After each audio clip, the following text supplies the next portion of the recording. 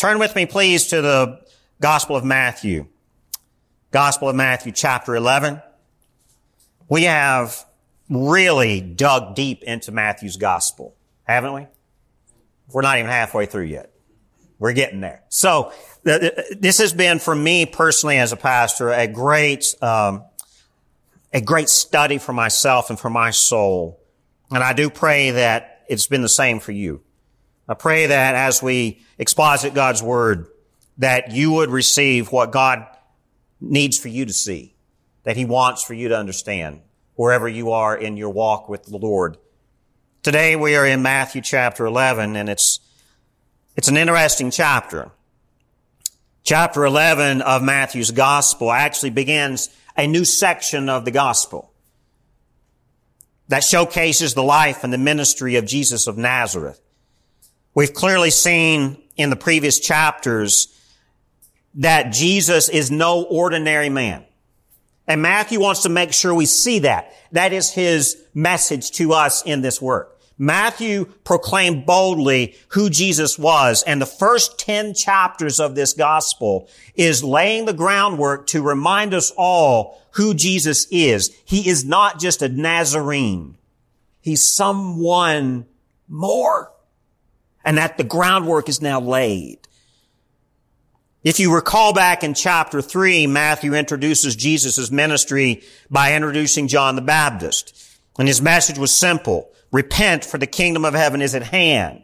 And now when we come to Matthew chapter 11, this gospel now shifts. Matthew 11 and 12 now introduce who Jesus is, but in the context of how people react to him when they encounter him. That's what we're going to look at for the next several weeks in chapters 11 and 12. So if you're able to stand, let's stand in reverence for the reading of God's Word as we read Matthew chapter 11, verses 1 through 6. When Jesus had finished instructing his 12 disciples, he went on from there to teach and preach in their cities. Now when John heard in prison about the deeds of the Christ, he sent word by his disciples and said to him, "Are you the one who is to come? Or shall we look for another?" And Jesus answered them, "Go and tell John what you hear and see. The blind receive their sight, and the lame walk. Lepers are cleansed, and the deaf hear. And the dead are raised up, and the poor have good news preached to them. And blessed is the one who is not offended by me." Wow. Let's pray. Dear Father God, we are grateful for your word. And as we see here in this text, one of your servants, the greatest of all prophets, John, sends word through his disciples to clarify and to confirm that maybe he's not done the wrong thing, that maybe he has done the right thing by proclaiming your word and preparing those who hear his message for Jesus. And so God, this morning, many of us in this room may be in the same mindset that John the Baptist seems to be here. We may have doubts. God, I pray that your word would comfort our souls. And I pray, God, that your word would inspire us to put more faith and to trust you even more so in the midst of confusion and doubt. Use this time, Lord, for your glory. And please, dear Lord, love us with your presence. In Jesus' name we pray. Amen. Please have a seat.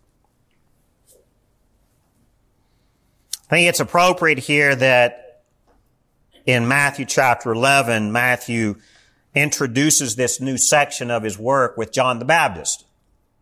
Because if you remember at the beginning of the Matthew's gospel, and especially in chapter 3, he introduces Jesus and his ministry with John the Baptist. So I think it's appropriate to introduce John the Baptist one more time here. But this time, John is in prison.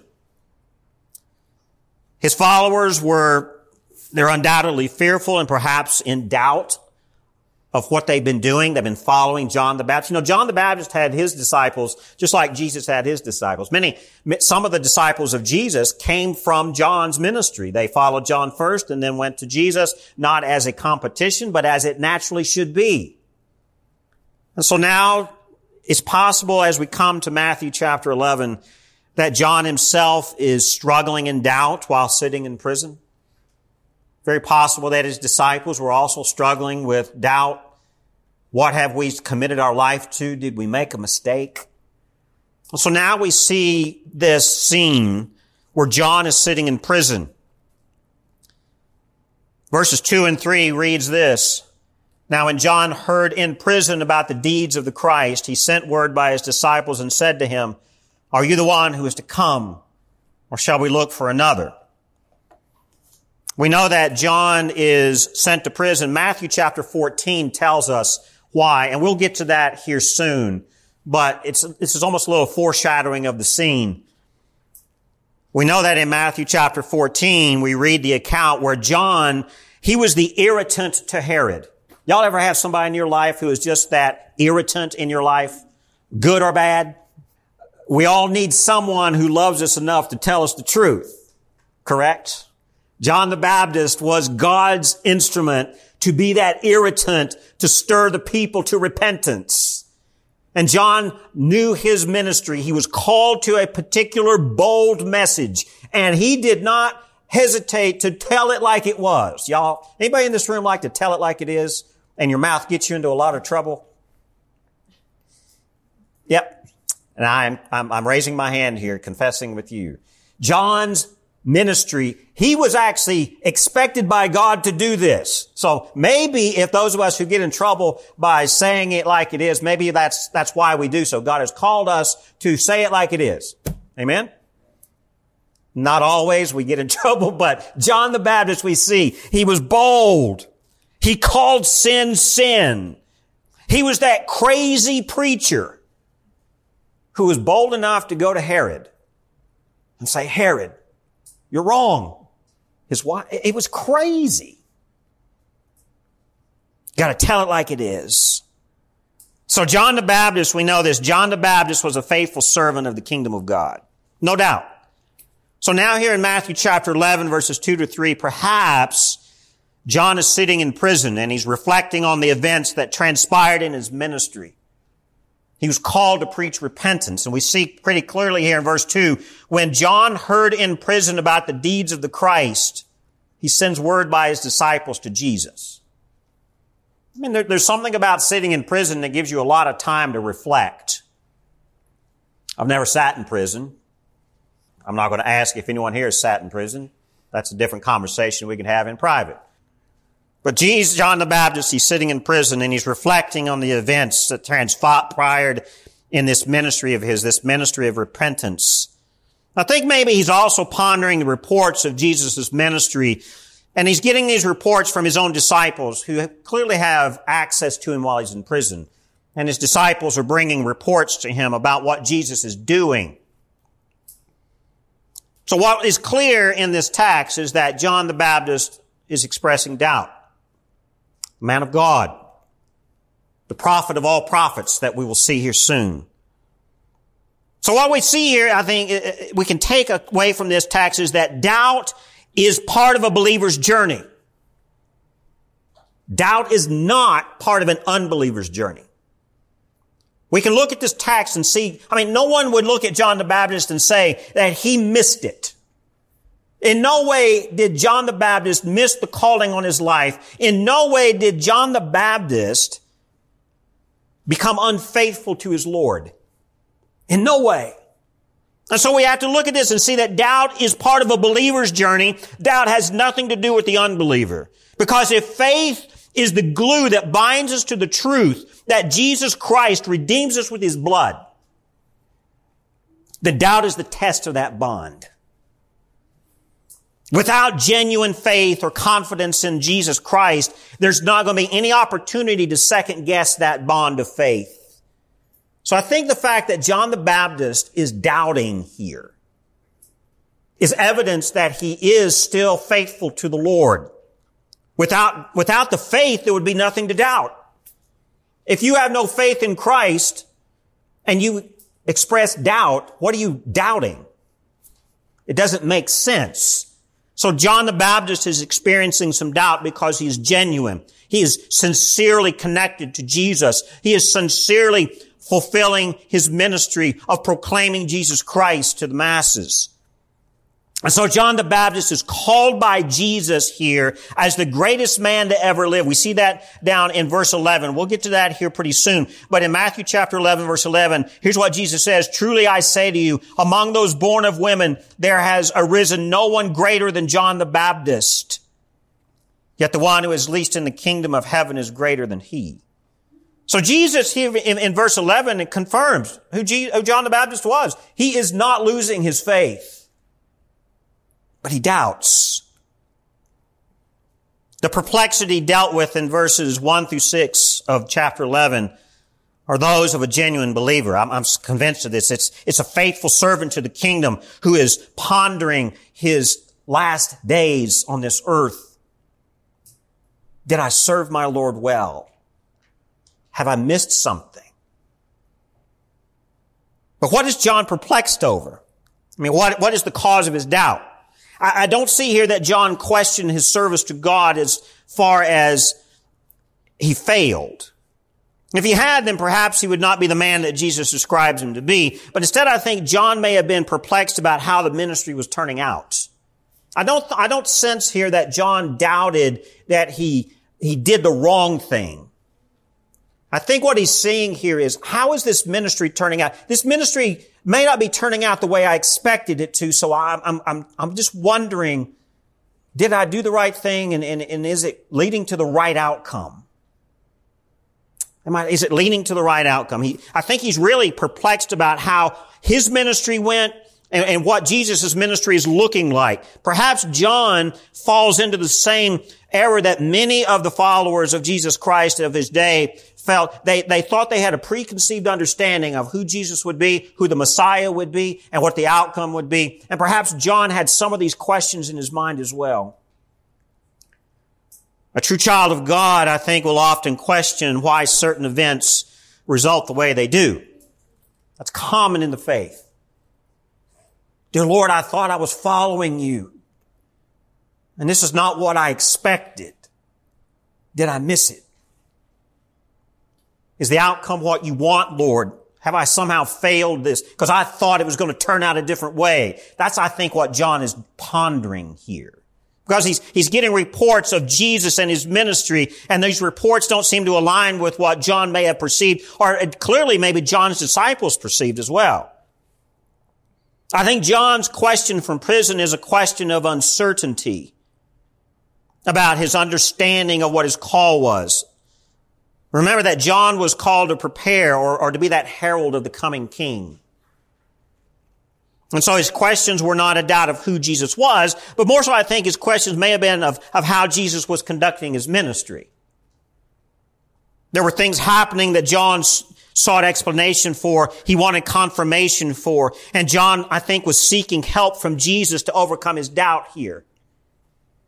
That's why he sends his disciples to ask the question. But I think what we also see here is that John he's coming to Jesus with these questions. Just as we see in other parts of the Gospels, we cannot overcome our doubt. We cannot overcome our struggles without help from him, Jesus himself. And John, I think, is expressing here exactly that. When we look at Mark chapter 9, we see the story of a father of a demon-possessed boy coming to Jesus, asking Jesus to cast out the demons from his son. And what does Jesus do? Jesus asks the common question, do you believe that I can do this? Of course, there's a little bit of doubt with this father. And this father says in Mark chapter 9, verse 24, I do believe, help my unbelief. And maybe that's what John is doing here. He's sending questions through his disciples. And he says here in verse 3, are you the one who is to come? Or shall we look for another? I don't think it's not a sin here that John is expressing. It's help me, Jesus, to confirm what you've told me. Look here at verse 3. When he says, are you the one to come? Other translations say, are you the expected one? This is a very common question, and it refers to something very profound. The question of John's disciples reflect this centuries-old longing for the Messiah. Are you the one to come? From as early as Eve's curse in Genesis chapter 3, do you remember that? There was a promised Redeemer who would put all things right again. Genesis chapter 3, verse 15, there was a promise that there would be somebody come. Someone would come and fix this problem. Now, the idea of the one to come, or some translations, the expected one, this was a common designation for the Messiah. We see this in the Old Testament. The title is first seen in Psalm chapter 40, verse 7, and then we see it again in Psalm 118. But also we see this idea of the one to come in many other places of the Psalms and in the prophetic writings. The one to come. In Psalm 40, verses 7 through 8, here's what we see. Behold, I have come. In the scroll of the book it is written of me, I delight to do your will, O my God. I have come. In Psalm 118, verse 26, it says, blessed is he who comes in the name of the Lord. Now we could stand here for hours and go through the list of all these different references of the one to come that you see all throughout the Psalms, all throughout the prophetic writings. Isaiah specifically, we're going to look at that here in a little bit, really drove home this thought of the one to come, the expected one. But this is what he says here in the latter half of his question in Matthew 11, verse 3. Are you the one who is to come, or shall we look for another? Are you the one to come? Or do we look somewhere else? This latter half of this question, I think, seems to indicate that John's expectations about the Messiah were somehow unfulfilled. In other words, his expectations got ahead of his faith. Anybody ever have a fault with that? Anybody fall into that? My expectations get ahead of my faith. I think this is what John is wrestling with. His expectations about the Messiah aren't looking the way that they're actually looking. Because he's getting responses here from Jesus and what he's doing. He was in the same state of mind as many of the other doubters of Jesus' day. And John knew that what he preached was true. He knew that the Holy Spirit had called him and prepared him and spoke through him to the point that he's now in prison and facing death. You don't get that far in your ministry unless you're confident that you're called to this. So he's asking, was all this in vain? This outcome doesn't look like what I thought it would be. And the Messiah here, John is coming from this perspective that the Messiah was prophesied to come in judgment. And if you remember John's ministry, it was a ministry of judgment. Repent, for the kingdom of heaven is at hand. And he calls people vipers and snakes. And he goes to Herod, of all people. Let's be like somebody walking up to the White House and barging into the Oval Office and telling Joe Biden, you're a sinner. I don't think you'd last very long. I think Secret Service would take care of you pretty quick, wouldn't they? John the Baptist didn't care. He told Herod, this is what's going on. This is how you're wrong. And I'm here to tell you from God himself, stop it. And now he's in prison. Was it all in vain? So when John's ministry of judgment is compared to Jesus' ministry, it doesn't quite line up a little bit. I mean, there were appropriate times in the Gospels where we see that Jesus is passing judgment, but what is Jesus' ministry mostly expressing? What is his ministry doing? Jesus' ministry clearly did not look very judgmental to John. The one to come, the expected one, was to execute judgment according to the prophets.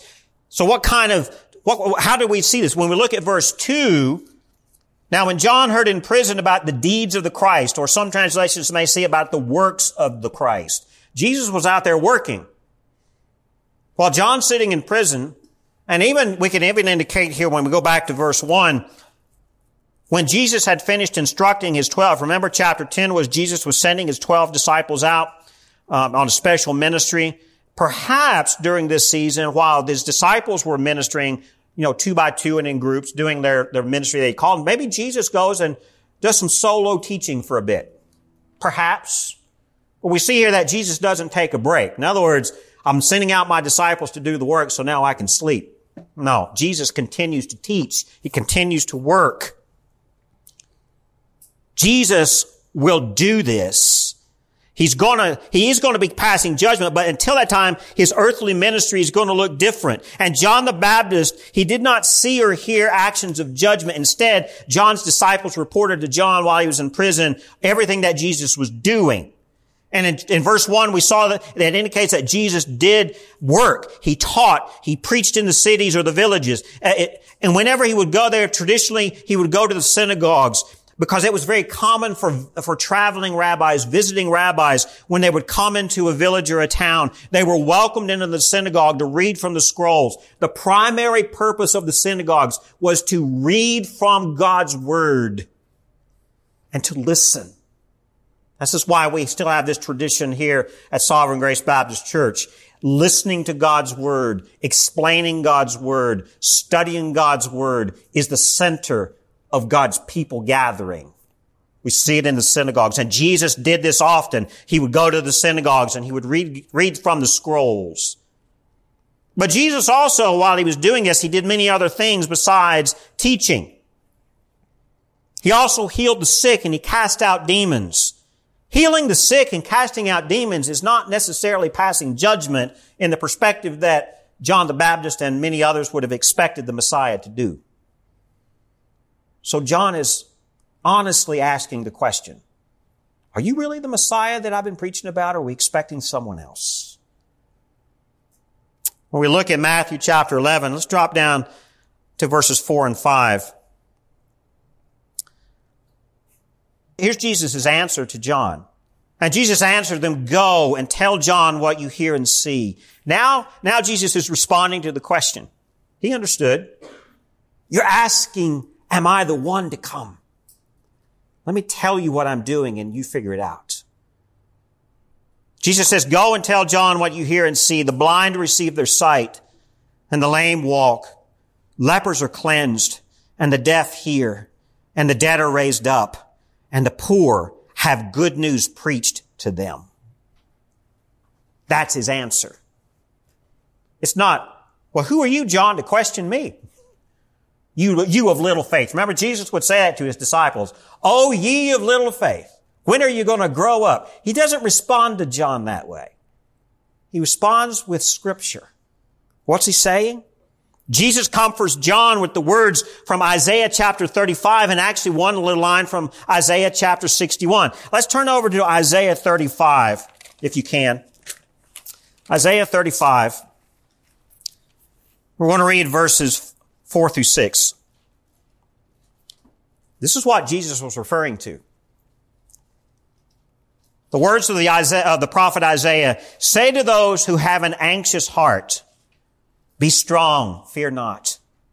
Behold, your God will come. There you go. There's the language of the one to come. Behold, your God will come with vengeance. With the recompense of God, he will come and save you. Verse 5. Then the eyes of the blind shall be opened, and the ears of the deaf unstopped. Then shall the lame man leap like a deer, and the tongue of the mute sing for joy. For waters break forth in the wilderness, and streams in the desert. You notice in Isaiah 35 verse 4, there is the language of, behold, your God will come, but he comes with vengeance, judgment. But what does that look like? It looks like, and it begins here in verse 5, as he will come to save you. Here's what it looks like. When he comes to save you, eyes of the blind will be opened. Ears of the deaf will be opened. The lame man will leap and walk. The tongue of the mute will sing for joy. It's not that the mute person will now be able to just talk. The mute person will sing joy to the one who healed him. That is what the one who comes does. And Jesus is responding to John the Baptist from Isaiah's prophecy. Yes, The one will come. Your God will come. And when He comes, He saves you. And here's what salvation looks like. You're not going to be blind anymore. You're not going to be deaf anymore. You're not going to be lame anymore. You're not going to be silent anymore. And then if you flip over to Isaiah 61, Jesus also adds this little bit to His answer to John the Baptist. Isaiah 61, looking at verse 1. Isaiah 61, verse 1. The Spirit of the Lord God is upon me, because the Lord has anointed me to bring good news to the poor. He has sent me to bind up the brokenhearted, to proclaim liberty to the captives, and the opening of the prison to those who are bound. Isn't that a direct word to John the Baptist? He's here to proclaim the good news to the poor. He's here to proclaim liberty to those who are captive in prison. John, you're sitting in prison. Do you not see? I'm still doing the work I have come to do. I am here to preach the gospel to the poor.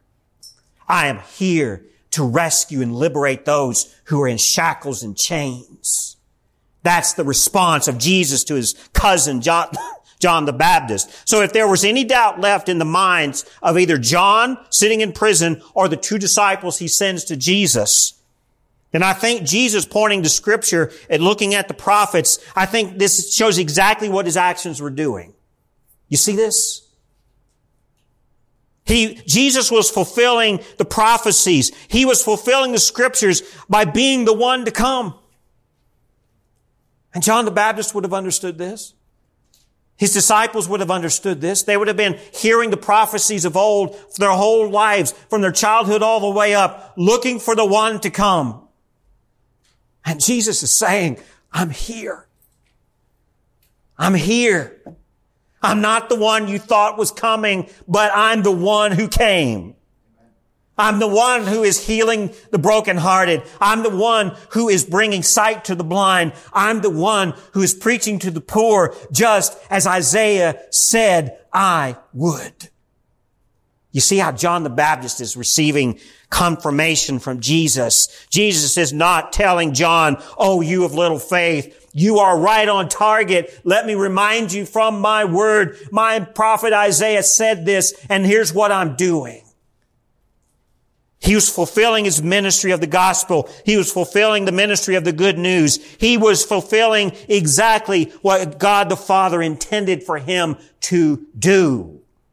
Amen? So John the Baptist, after hearing this response of Jesus in verse 5, he may have also been preparing his disciples to carry on with Jesus after His own beheading. I think this is probably part of what's going on too. Not only is John experiencing doubt, perhaps his disciples were experiencing doubt as well. John, understanding his destiny, his future end of death, it was coming. He didn't want to leave his students behind uncared for. And John's ministry was to point to the Christ. And John, knowing that he could no longer lead his disciples, he sends them to Jesus with this question so that they could clearly see, here's where Jesus was sending us, or here's where John was sending us all along. John the Baptist, I think, preparing his disciples to carry on with Jesus after His own death. I think that's part of what's going on here too. And John must have known that his time was short. And again, his last act of instruction as the master teacher was to send his disciples to Jesus to alleviate even their doubts. If John's ministry was to prepare many for the arrival of the Messiah, then his disciples, they needed reassurance and confirmation as well on who this Messiah would be. So when we come to verse 6, I think this is part of what Jesus is saying. I don't know that verse 6 is necessarily words directly to John. I think it's more so perhaps for his disciples. And blessed is the one who is not offended by me. I don't think we see here that John was offended, because when we see the following verses in chapter 11, Jesus proclaims John so greatly. I think he's reassuring his disciples now. Don't be offended. Listen to John, your teacher. He sent you the right direction. Right? And blessed is the one who is not offended by me. Remember the words of Jesus here. And actually, go back at Matthew chapter 10, verses 32 to 33. Matthew chapter 10, verses 32 to 33. Remember, Jesus taught this. He said, so everyone who acknowledges me before men, I also will acknowledge before my Father who is in heaven. But whoever denies me before men, I will also deny before my Father who is in heaven. I think Jesus here is sending John's disciples back to him with this reassurance. Don't be offended by me. Those who trust me will be rewarded in heaven. And so John sent these disciples to Jesus, I think, to be assured and not ashamed of the one that that John himself was preaching about. John said, go to this Jesus. Don't be offended. Don't be ashamed. Go and find out for yourself through my question to him who he was. John did not want his disciples to live in doubt over what he had taught them. And I think John was teaching them one last lesson: to trust Jesus. Have confidence in who he is. Now, many in this room, and I'm going to say those who are listening to the podcast, we record this every Sunday. Many of us wrestle with doubt. And I know some of us are wrestling with doubt. Perhaps you've heard the gospel your whole life, and perhaps maybe you're just a new convert to Christ. Wherever your walk with the Lord is, if you've been walking with the Lord for a long time, or if you're a new convert to Christ, or you're not a Christian whatsoever. Christians will doubt their salvation. They may doubt the sincerity of who Christ is. I think this passage is appropriate for us. It's appropriate for every Christian. A non-believer reading this will say, well, I don't care who Jesus is. Why should I doubt him? I don't care. But a Christian will read these words and say, wow, that's me. Let me encourage us all that these words of Christ show us that doubt is the reality of the believer. Doubt can be often the reality of our faith. Not to be afraid of it. And I think Jesus is not afraid of our doubt, so we shouldn't be either. Doubt is an aspect of the faithful. If Jesus saw doubt as a sin, I think he would have responded to John and his disciples as such. But he doesn't. When he hears their doubt, he reminds them of the truth of who he is. That's an opportunity for Christ to love us deeper. It's an opportunity for us to depend on him more. That's what doubt does. That's why God allows it to continue. So anyone who is legalistic, who says, if you doubt Jesus, you're not saved, I would say if you doubt Jesus, there's got to be some hint of trust there, or you would have never doubted. Trust me. So here's my thought for us all.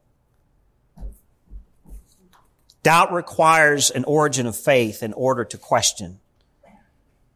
How can you doubt if you don't believe? If you didn't believe in Jesus Christ, if you didn't believe in his atoning sacrifice for you on that cross, then what do you have to doubt? Take comfort, Christian, that if you are in this season, you're in the good place. You're in a good place.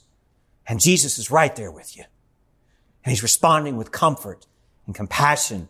And he'll take every opportunity that he can to remind every one of us who he is. That's who Jesus, that's what he does. If that means going back to the prophets of old to remind us who the one to come was going to be, He'll do that. And He'll remind us of what He does. Remember His actions in verse 1 of chapter 11. He goes on teaching and preaching in their cities, reminding them of who He is from the Scriptures.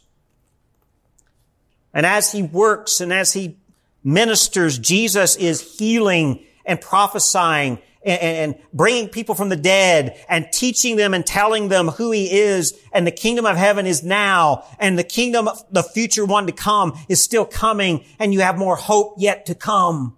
Wow. Jesus will remind us of that every chance He gets. So Christian,